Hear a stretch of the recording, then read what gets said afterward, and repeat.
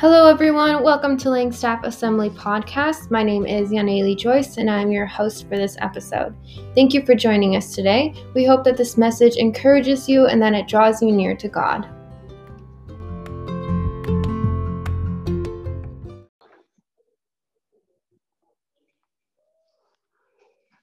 Good morning. Good to be with you all today. I'd like to read from Acts chapter 20.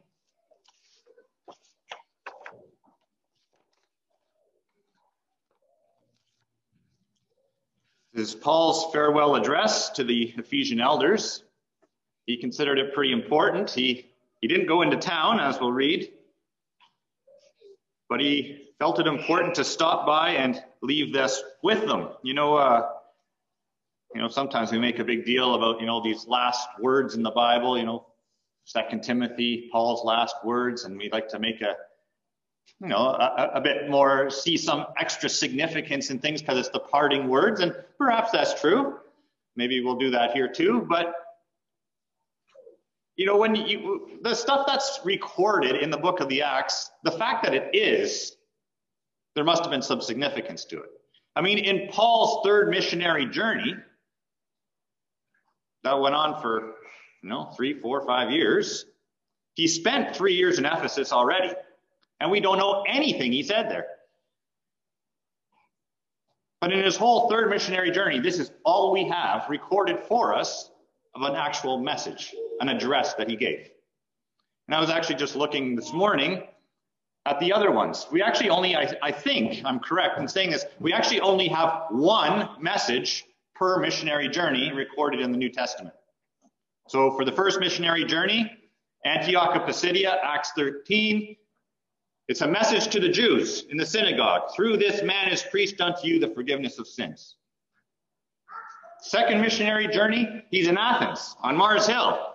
And he preaches a message to these people who are believing in an unknown God. And he presents Christ. So the Jew to the Gentiles. And in his third missionary journey, who's the message directed to? To the elders of a church in Ephesus. I think there's a progression there, right, that we can see, and I think there's some significance to that. But let's just read this through here and see what kind of lessons we can learn from Paul's message to the Ephesian elders. Acts chapter 20, verse 17. Now from Miletus he sent to Ephesus and called the elders of the church to come to him. And when they came to him, he said to them, you yourselves know how I lived among you the whole time from the first day that I set foot in Asia, serving the Lord with all humility and with tears and with trials that happened to me through the plots of the Jews. How I did not shrink from declaring to you anything that was profitable, and teaching you in public and from house to house, testifying both to Jews and to Greeks of repentance toward God and of faith in our Lord Jesus Christ. And now, behold, I am going to Jerusalem, constrained by the Spirit, not knowing what will happen to me there, except that the Holy Spirit testifies to me in every city that imprisonment and afflictions await me. But I do not account my life of any value, nor as precious to myself, if only I may finish my course and the ministry that I received from the Lord Jesus, to testify to the gospel of the grace of God. And now, behold, I know that none of you among whom I have gone about proclaiming the kingdom will see my face again. Therefore, I testify to you this day that I am innocent of the blood of all of you. For I did not shrink from declaring to you the whole counsel of God. Pay careful attention to yourselves and to all the flock in which the Holy Spirit has made you overseers, to care for the church of God, which is he obtained with his own blood. I know that after my departure, fierce wolves will come in among you, not sparing the flock. And from among your own selves will arise men speaking twisted things to draw away the disciples after them. Therefore, be alert, remembering that for 3 years I did not cease night or day to admonish everyone with tears.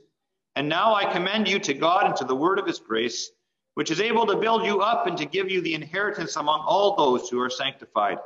I coveted no one's silver or gold or apparel. You yourselves know that these hands ministered to my necessities and to those who were with me. In all these things, I have shown you that by working hard in this way, We must help the weak and remember the words of the Lord Jesus, how he himself said, it is more blessed to give than to receive. And when he had said these things, he knelt down and prayed with them all. There was much weeping on the part of all. They embraced Paul and kissed him, being sorrowful most of all because of the word he had spoken, that they would not see his face again. And they accompanied him to the ship. So I have three points: Paul's integrity, Paul's message, Paul's warning. So we'll begin with Paul's integrity here. It is clear in his message here, the parting words that he has for them is actually, he's not telling them anything new. He's telling them that what they knew of him for those 3 years he was there, that they knew exactly all there was to know about him. That he had lived an open life before them there in Ephesus. They knew his manner of life intimately. Paul didn't have any skeletons in his closet. Would you mind, anyone, knowing what you do every day? Paul didn't mind anybody asking him any questions. You know, living in truth, living an open life, means that you're unafraid of anybody asking you any pointed questions, wondering what you're up to, or any of those things. You know, it's only the people that have things to hide that are afraid. Paul wasn't. You know, the reality is God knows what we're doing every day anyway. And when we, or if we are living a life that, you know, has some hidden compartments in it, all we're really bearing witness to is this: we don't believe in God.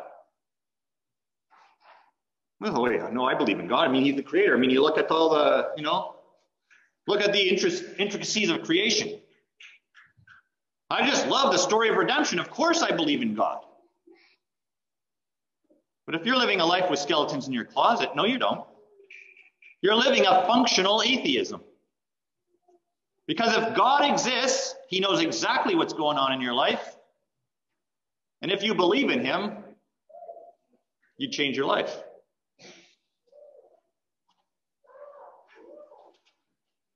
But we see here in Paul's manner of life, his integrity. What he did in public was the same as what was going on in house to house. He didn't have a public message and a private message. You know, he didn't preach to the crowd, you know, get the pat on the back, and then just modify things for his friends. But what made Paul then so impactful? And this is my little application from the passage here, is that in this, you know, in Paul's ministry, his person, who he was on display. And what do I mean by his personhood? Well, you know that to be a person, the thing that makes a person is three things, right? There's a mind. This is what makes us different than animals, right? This is what makes us connected to God. Because God is a person, is there's a mind, intelligence, and there's a will, freedom, choice, and there's emotion, right? A heart. And as you read through this passage here, you see Paul's heart. It's full. You see his spine, his will, his determination, his desires. And you see his mind. It's full. It's intelligent. He's declaring to them the knowledge of God. He's not holding anything back. He's declaring to them the full counsel of God. Unfortunately, the thing that we need to be watchful of in our own lives is that we can be heartless. We can be spineless. When the going gets tough, when we need the courage. We heard this morning about the Lord Jesus. They're the meek and lowly one, but he was going to bring justice to the nations. I was thinking this morning about it's the Lamb that opens the seals, isn't it? That brings about justice. And if there had been time this morning, I might have even come up beforehand. And I've been wondering myself lately, probably for the past year or so, if in Exodus 12, who is the destroyer?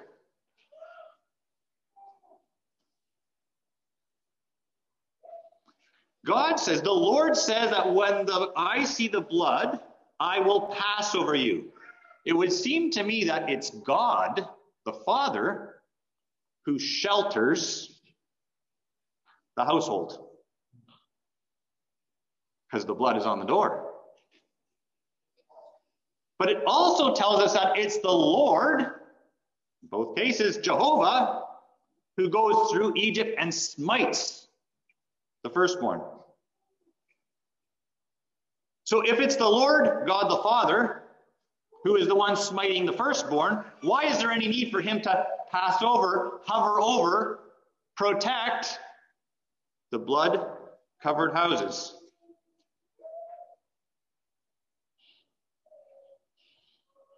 Maybe the destroyer is just an angel. Maybe. But you know that the angel of the Lord in the Old Testament did some pretty amazing things. For example, killed 185,000 men in one night. And I would argue that the angel of the Lord is pre-incarnate Jesus. I wonder if in that Exodus 12 story, right, the lamb is slain. This is a picture of the Lord Jesus. The blood is on the door. The Father is satisfied. He's protecting. And it's Jesus who enacts judgment on those who spurn the blood. I think that's the Bible illustration. I think that's the biblical teaching throughout the rest of the Bible, is that judgment is committed to the Son. And so we see, kind of got off on a tangent there, didn't I? But here we have heartless, mindless people. Or at least there's that concern that we could be these kind of people. So what do we have here? Paul, emotion, humility and tears, night and day, his love for the flock, his will. He doesn't shrink. He's innocent of the blood of all men. He's determined to be self-supported. He doesn't want to be biased. He's not able to be bribed. In his education, he teaches the whole counsel of God. Paul's impact was great because of these things. What are we trying to do when we interact with each other? So when a man gets up here on a Sunday morning to share something, or to lead the congregation in worship, what makes it impactful? We all recognize God already knows our thoughts, right? So why do we do this? Obviously, it's for our benefit, right? We're sharing for each other. We're leading everybody in worship. What makes it impactful? What makes our ministry impactful? What makes our communication impactful afterwards in fellowship, when we're with one another, when we're at each other's homes? It's when we communicate on this personal level, when we engage one another's minds. So sometimes a person will get up, just to use the example of a Sunday morning, somebody gets up and they give us a nugget that we've never thought of before. It's engaged our mind. And it says, I've never thought of that before. And that opens your eyes to some new aspect of the Lord Jesus or of God that causes you to worship. That's why we do this, because we're here to guide each other into worship. Sometimes a person gets up and says the simplest thing, something you've known your entire life. Jesus loves me. And that just catches you right here in your heart. and they've connected with you, and they've led you in worship. And other times somebody gets up here and says something, and it gives you spine. It increases your determination to live for God, to stand for him, to bear witness to him. And our interactions then with each other should be like Paul's here. Should be heart growing, spine growing, spine supporting, mind blowing. Right? So what were Paul's credentials? As a result of this integrity,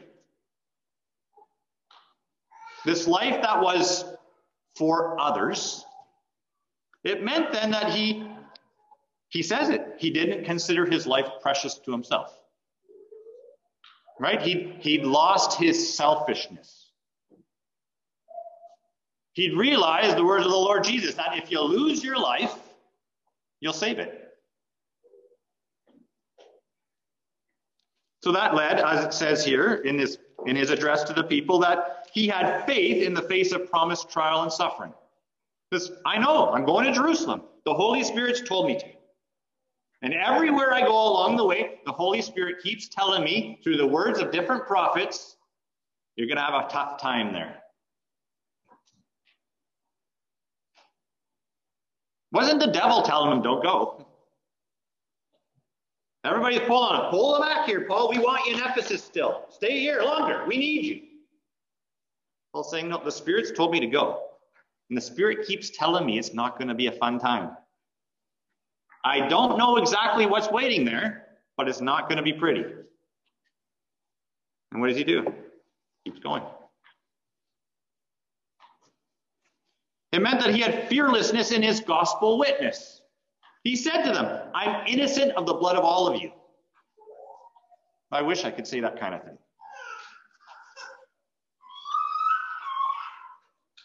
So in that old watchman imagery of the Old Testament, right? I mean, you got the castle and the guy on the parapet there, and he's looking out. His job all day, all night, whatever it was, for his allotted time is to watch for the enemy to come.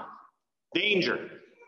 Didn't fall asleep on the job. The danger was coming. He sounded the alarm. Right? As long as he sounded the alarm, whatever happened after that, he was innocent. But if he didn't sound the alarm, the blood of the city was on his shoulders. And wherever Paul went, sounded the alarm. Judgment's coming.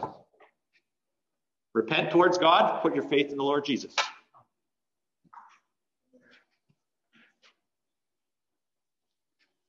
This fearlessness before in gospel witness means that as Paul, he was living his life before God as opposed to before man.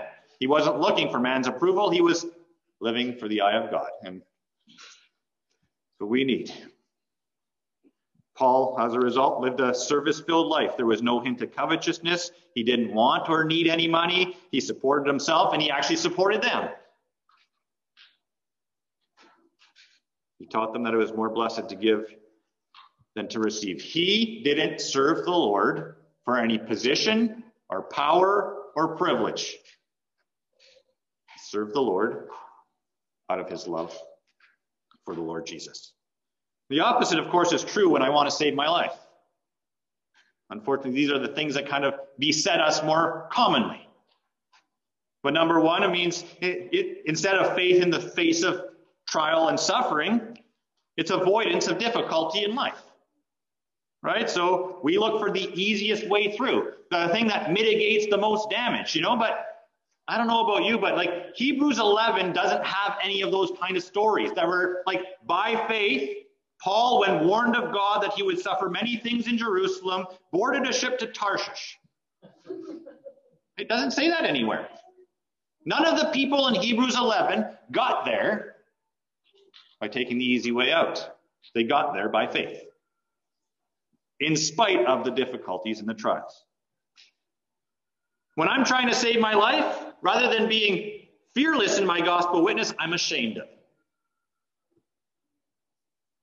So the opportunities, these are lost, and I'm guilty of not warning people of the coming danger. And finally, instead of a service-filled life, I have a self-absorbed life.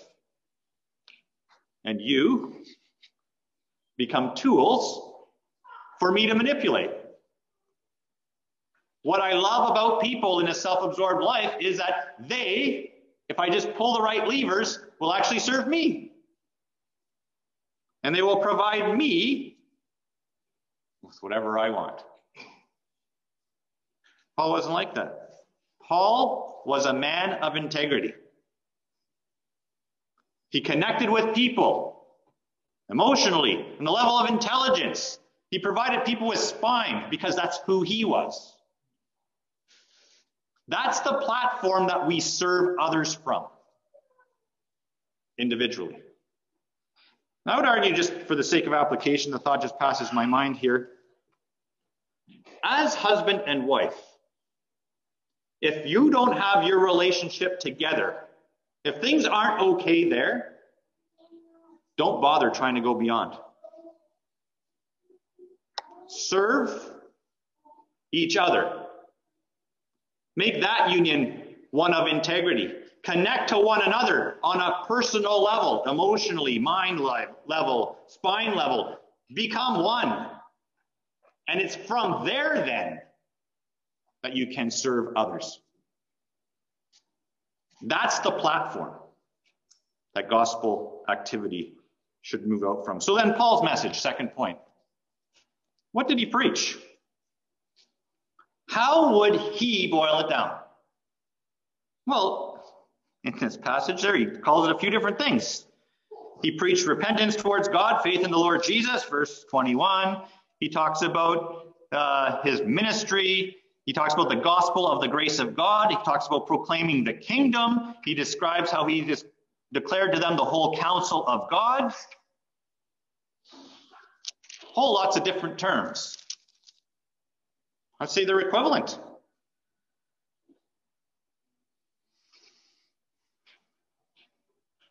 Suppose you were lost on an island. No Bible. But you're a Christian. How would your relationship with God develop and grow in that atmosphere?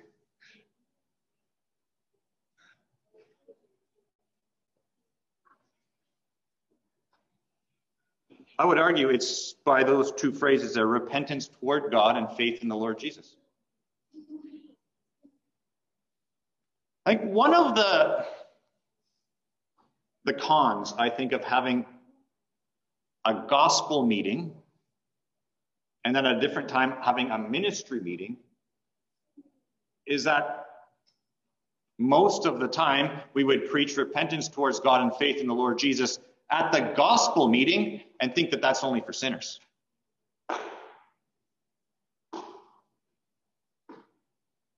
This is what Paul says is the nuts and bolts of his message.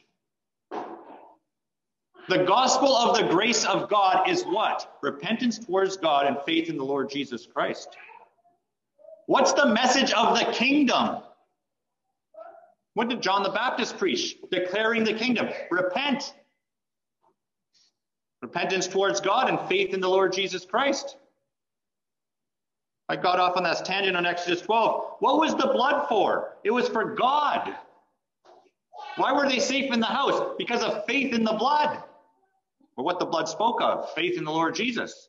So for salvation, yes, repentance towards God, faith in the Lord Jesus Christ. But for believers, it's repentance towards God and faith in the Lord Jesus.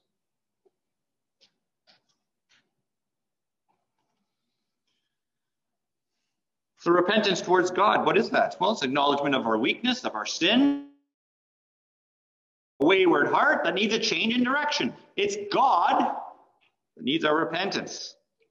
What's faith in the Lord Jesus? This is looking at him and recognizing that the only currency God accepts for instead of our own ability to perform is faith in him.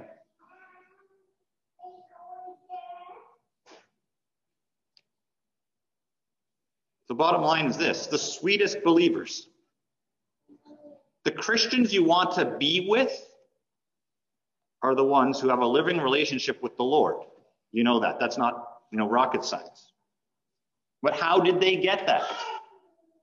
Because they've cultivated in their lives a life of repentance towards God and faith in the Lord Jesus. They've maintained a tender conscience with respect to sin and before God. They're not functional atheists. Their conscience bothers them even when the slightest thing happens. They tell the Lord, sorry, I need help. They do that regularly. They have a quick confession of sins. They depend on the Lord Jesus. They don't self-justify their actions. It was because of this person, it was because of this circumstance. And, I reacted this way because I've never been in that case before. They're willing to acknowledge they're wrong, even if it's only 10% of the whole situation. If you've ever read C.S. Lewis' Chronicles of Narnia, over and over and over in the books, this is a theme he picks up on. It's worth reading the books just for that. The little kids, they go on their way, they do their things, they ignore him, or they do and then somewhere in the book, there's always this face-to-face between Aslan the lion and the person who committed the wrong. And invariably, the person who's committed the wrong, they start off trying to, pass the blame.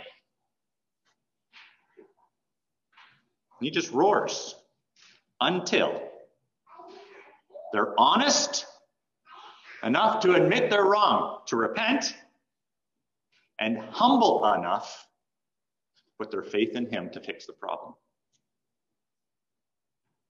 Honesty and humility. Every true confession involves those two things. It cannot be one to the exclusion of the other. All repentance, remorse, wallowing in your sin, full of self-pity. I'm just the worst person ever. I'm broken. There's a bit of a cult. You read in religious literature, evangelical literature, maybe not so much now, but maybe 5 years ago anyway, this beauty of broken, beauty of being broken. Really? Do you see any beauty in broken? That's why Paul wrote to Ephesians 5, right? A glorious church, broken and stinky. Isn't that what Jesus did? No, there's no beauty in broken. That's just the start. You stay there, that's terrible. I might even argue that that's what Judas was. It says he repented, but no, we changed the word to remorse because we're just not sure, because we know Judas went to hell. So could he have done? Judas's problem was he didn't put any faith in the Lord Jesus. What about the prodigal son in the pigsty? He's looking around. He realized, I have sinned. Is there beauty in him staying in the pigsty? That didn't change anything.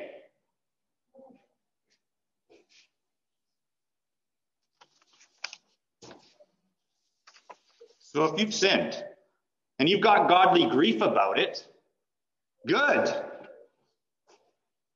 But it needs to be coupled with faith in the Lord Jesus. There must be this turning to Christ in faith. This is where the healing is. The growth, the change, the power. It's in the connection to the vine. It's by resting, looking, meditating, filling our minds with him as we move in the right direction. 2 Corinthians 3 tells us it's by beholding him that we're changed into his image from glory to glory, even by the Spirit of the Lord. And it's so powerful, our consideration of him, that in 1 John 3, John says that when we see him, we'll be like him. So we're looking through the glass darkly still, right? But anytime, any glimpse that we have changes us, but when we see him face to face immediately. That's the power of looking at him. At the same time, you can't have faith alone. This is the other side of the pendulum, right? You know, basically, I'm not accountable for anything because, you know, Jesus paid for my sins at the cross and there's, you know, I'm all forgiven. And if I feel sorry about my life and for my sin, this is bad thinking. God doesn't want us moaning and all the rest of this. No, that's just called grace abuse. The gospel of the grace of God that Paul preached, that he calls here, he said, it is repentance towards God and faith in the Lord Jesus Christ. So we don't cover over sin. We expose it. We open it to God. We open it to whoever it needs to be open to. And we put our faith in the Lord Jesus to change the situation. Repentance and confession is so important. It's the only way that we can be freed actually from sin's hold on us. No, there's a temptation that we have to cover it, to be gracious. We think that's being gracious. You know, somebody comes to you and tells you, I did this or I did that, and we think, okay, just don't worry about it.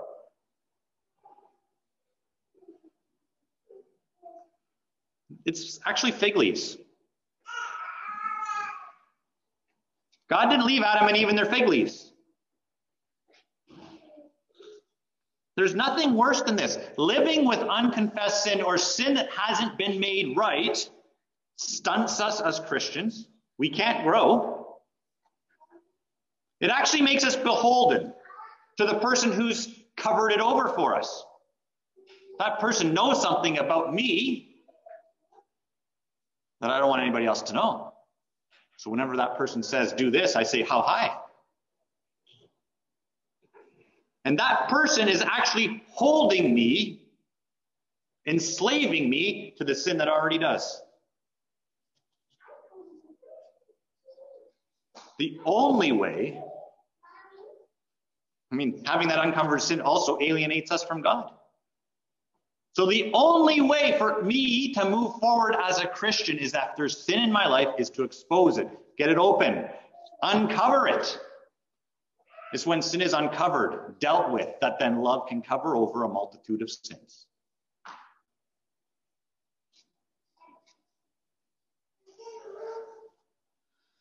God's way, of course, is the most humbling, but it's also the most liberating. It deals with sin here, now, rather than then and there. If you read 1 Corinthians 5, for example, in the Message, the way he phrases it is, he says, is that the goal of exposing sin, of dealing with sin now, is so that we're on our feet on Judgment Day. It's dealt with. It's in the past. We're not meeting it up there. God doesn't want to leave us in our fig leaves. The only people that are being fooled when we're dressing ourselves in fig leaves is ourselves. Now, it's interesting that it's repentance towards God and faith in the Lord Jesus. Now, one of the things that you'll notice if you kind of start to think about the Trinity as distinct persons, God as distinct persons, is this. I don't think you'll read ever in the Bible that you repent to Jesus. You repent to God. God is the one that needs sin taken care of. You put your faith in Jesus. You know, big deal, whatever. That's why it worked at the cross. If Jesus is the one that needed to be satisfied on account of our sin, how could he die and be satisfied? But God is the one that requires justice. So the Lord Jesus was able to take our place. Satisfy God. As a result of that, that is why now Jesus is the one who enacts justice, who carries it out. Even in the garden, when sin occurred, the repentance was towards God. And then what did God do? Take off those fig leaves. Gave them a sacrifice. Speaking of Jesus, he says, clothe yourself in that sacrifice. God, the Father, in this case, couldn't make them better. Jesus could. And I just think that sometimes maybe we pray a little bit wrong. Not that you can. But when you've sinned, confess your sin to God, the Father.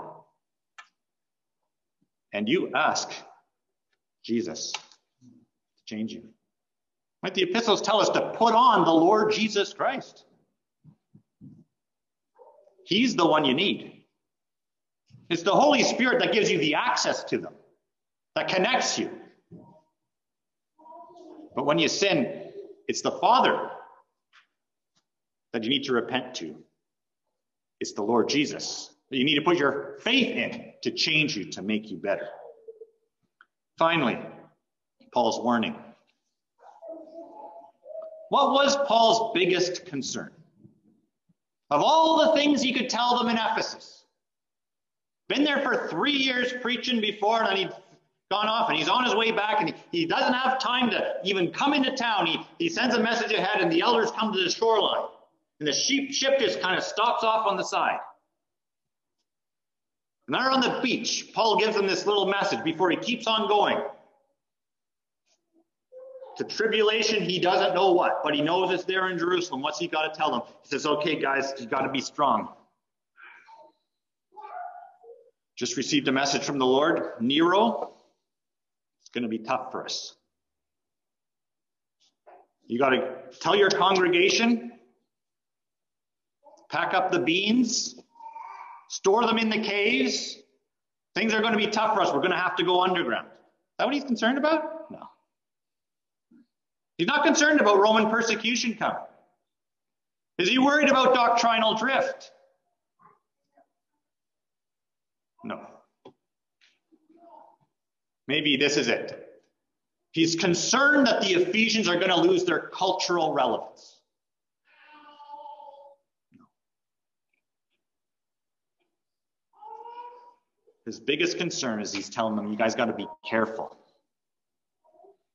Wolves are coming. And they're not coming from out there. They're coming from in here. And they won't spare the flock.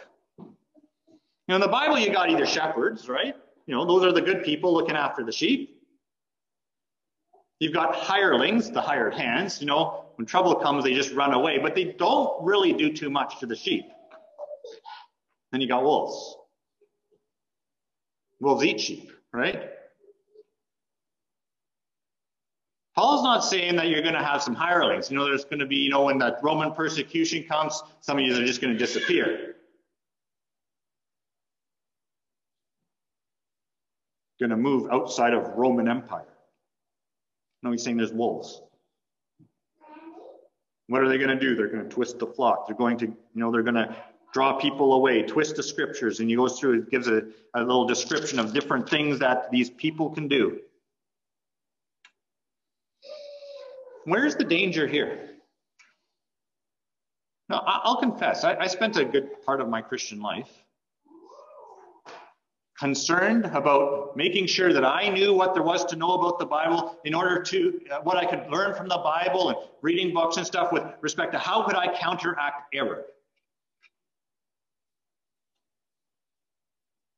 With what's the argument of the world that I live in, the secular world here? So how could I debunk atheism? And then I realized, really, is that's not really a concern in the New Testament, is it? What's the bigger concern? 2 Peter chapter 2 is all about false teachers coming. And the Lord Jesus was here. All those Pharisees. What was he concerned about? Was he concerned about reforming the Pharisees' practices, saying, okay, guys, you've taken the Sabbath a little bit too far. But the framework you've got there is pretty good, but like, just hold up there on the Sabbath a little bit. If you just ratchet it back a bit into, get a little bit more back in the box. Is that what he's concerned about? No. He's actually concerned about them. They are the problem. He's not trying to reform their practices. He's trying to expose the people. The people are the problem.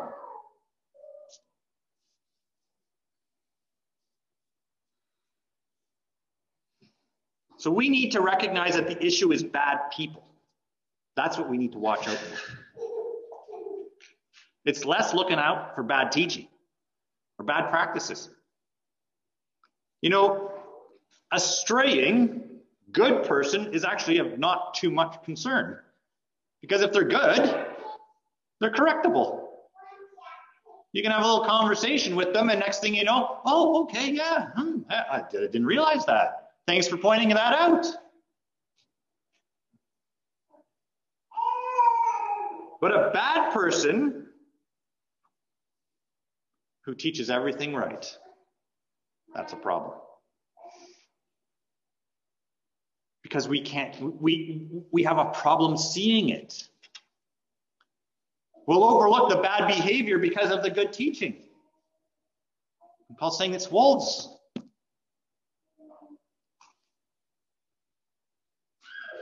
Paul says, take heed to yourselves. Pay attention. Keep your eyes open. Why? Because sheep, it's not in their job description to do that. Sheep just want to be able to graze without fear. And they can do that when their shepherds are trustworthy. And Paul says it's very important. He's saying the Holy Spirit's raised you up, you shepherds, you leaders, for this position, for this responsibility. And he's saying the flock, according to God, is extremely valuable. He's paid for it with the blood of his own.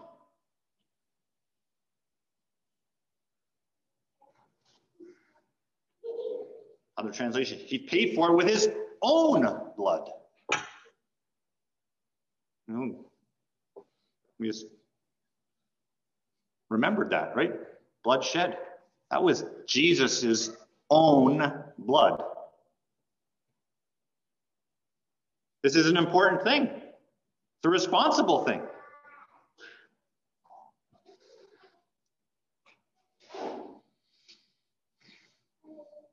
Paul recognizes not everybody's going to do the right thing. So what's his advice? He says, pay attention to yourselves, right? Verse 28.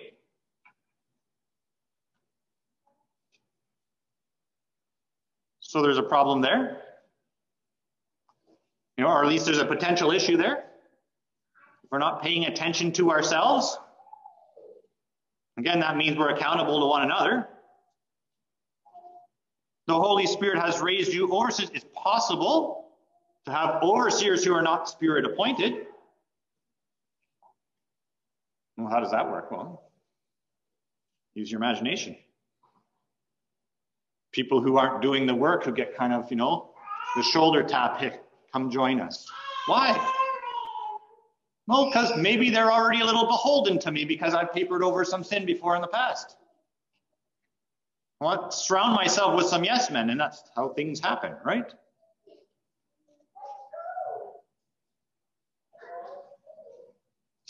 What are they doing? They're wanting to gain their own disciples by twisting the truth.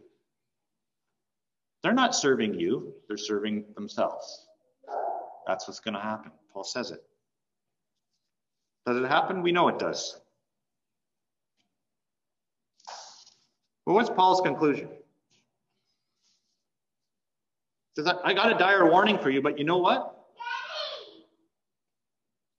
You have everything you need to be a successful shepherd here. You've got my example. He says other places in the New Testament, be followers of me as I am of Christ. I don't know if there's any, I don't think any of us would say that kind of thing ourselves. But to have other people recognize that there's some Christ in you, that's kind of the goal, isn't it? It means that this conforming to the image of his Son is actually happening here in time. So they had his example. They had his message. As this message over and over. Repentance towards God, faith in the Lord Jesus Christ. These are the tools. Know them well. This is your hammer and your chisel. And yet my warning. Eyes open. I'm innocent of the blood of you now.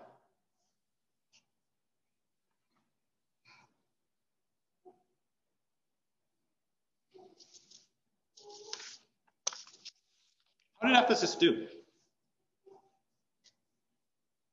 Well, Revelation 2 tells us a few things. It seemed they did well on a few fronts, especially in this line of the warning. You know, it tells us that the doctrine of the Nicolaitans, they hated that. They were able to judge certain things. They didn't let those kind of things in. They did well on right teaching and on knowledge. Mind and spine, I think they are very good at. Revelation 2 tells us that they lost their heart. They don't want to do that either. We want to be full-bodied, not skewed in one direction or another. And just in conclusion here, maybe these are things that could be left behind, but what was Paul's role? These are sort of some tangential tidbits. His role was to introduce the kingdom, wasn't it, to the world? Who's his Old Testament counterpart? I think Samuel, Saul, same name, right? What was Samuel's ministry? It was to introduce the people of God to the kingdom. So you look at Samuel. You look at Saul, New Testament Paul. Both separated at birth, right? The ministry of God. Both had a supernatural call, right? Samuel, Samuel, middle of the night. Saul, Saul, middle of the day. Chosen vessels. Honesty and integrity marked their ministry. Remember, Samuel at the end of his life said to the people, just so you know, I never required anything of you. I didn't use this for bribes. His sons were, but he didn't do that.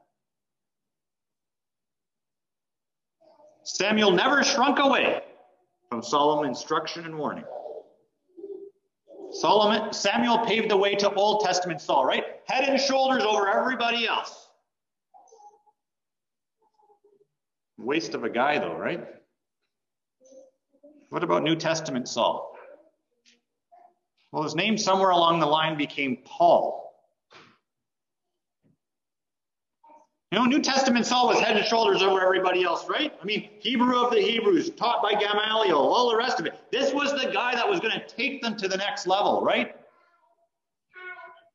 So he met the Lord on the Damascus highway, and his name changed to Paul. You know, Saul means heard of God. Paul means humble, humbled. And Old Testament Saul, he did whatever the people told him to do. Justified it, self-justification, all the rest of it. New Testament Paul, impervious to the people. He did what God told him to do.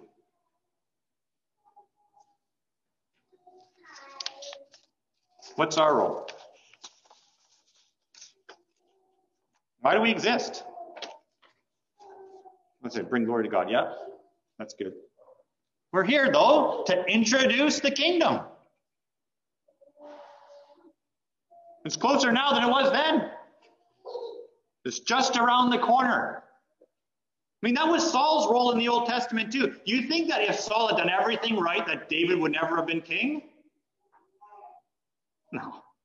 I mean, Deuteronomy talked about coming kings. David was God's plan of a king. But the people got lazy, anxious, annoying. I don't know what word you want to use. They wanted a king now. So God gave them an interim, whose role was really to introduce the people to the kingdom.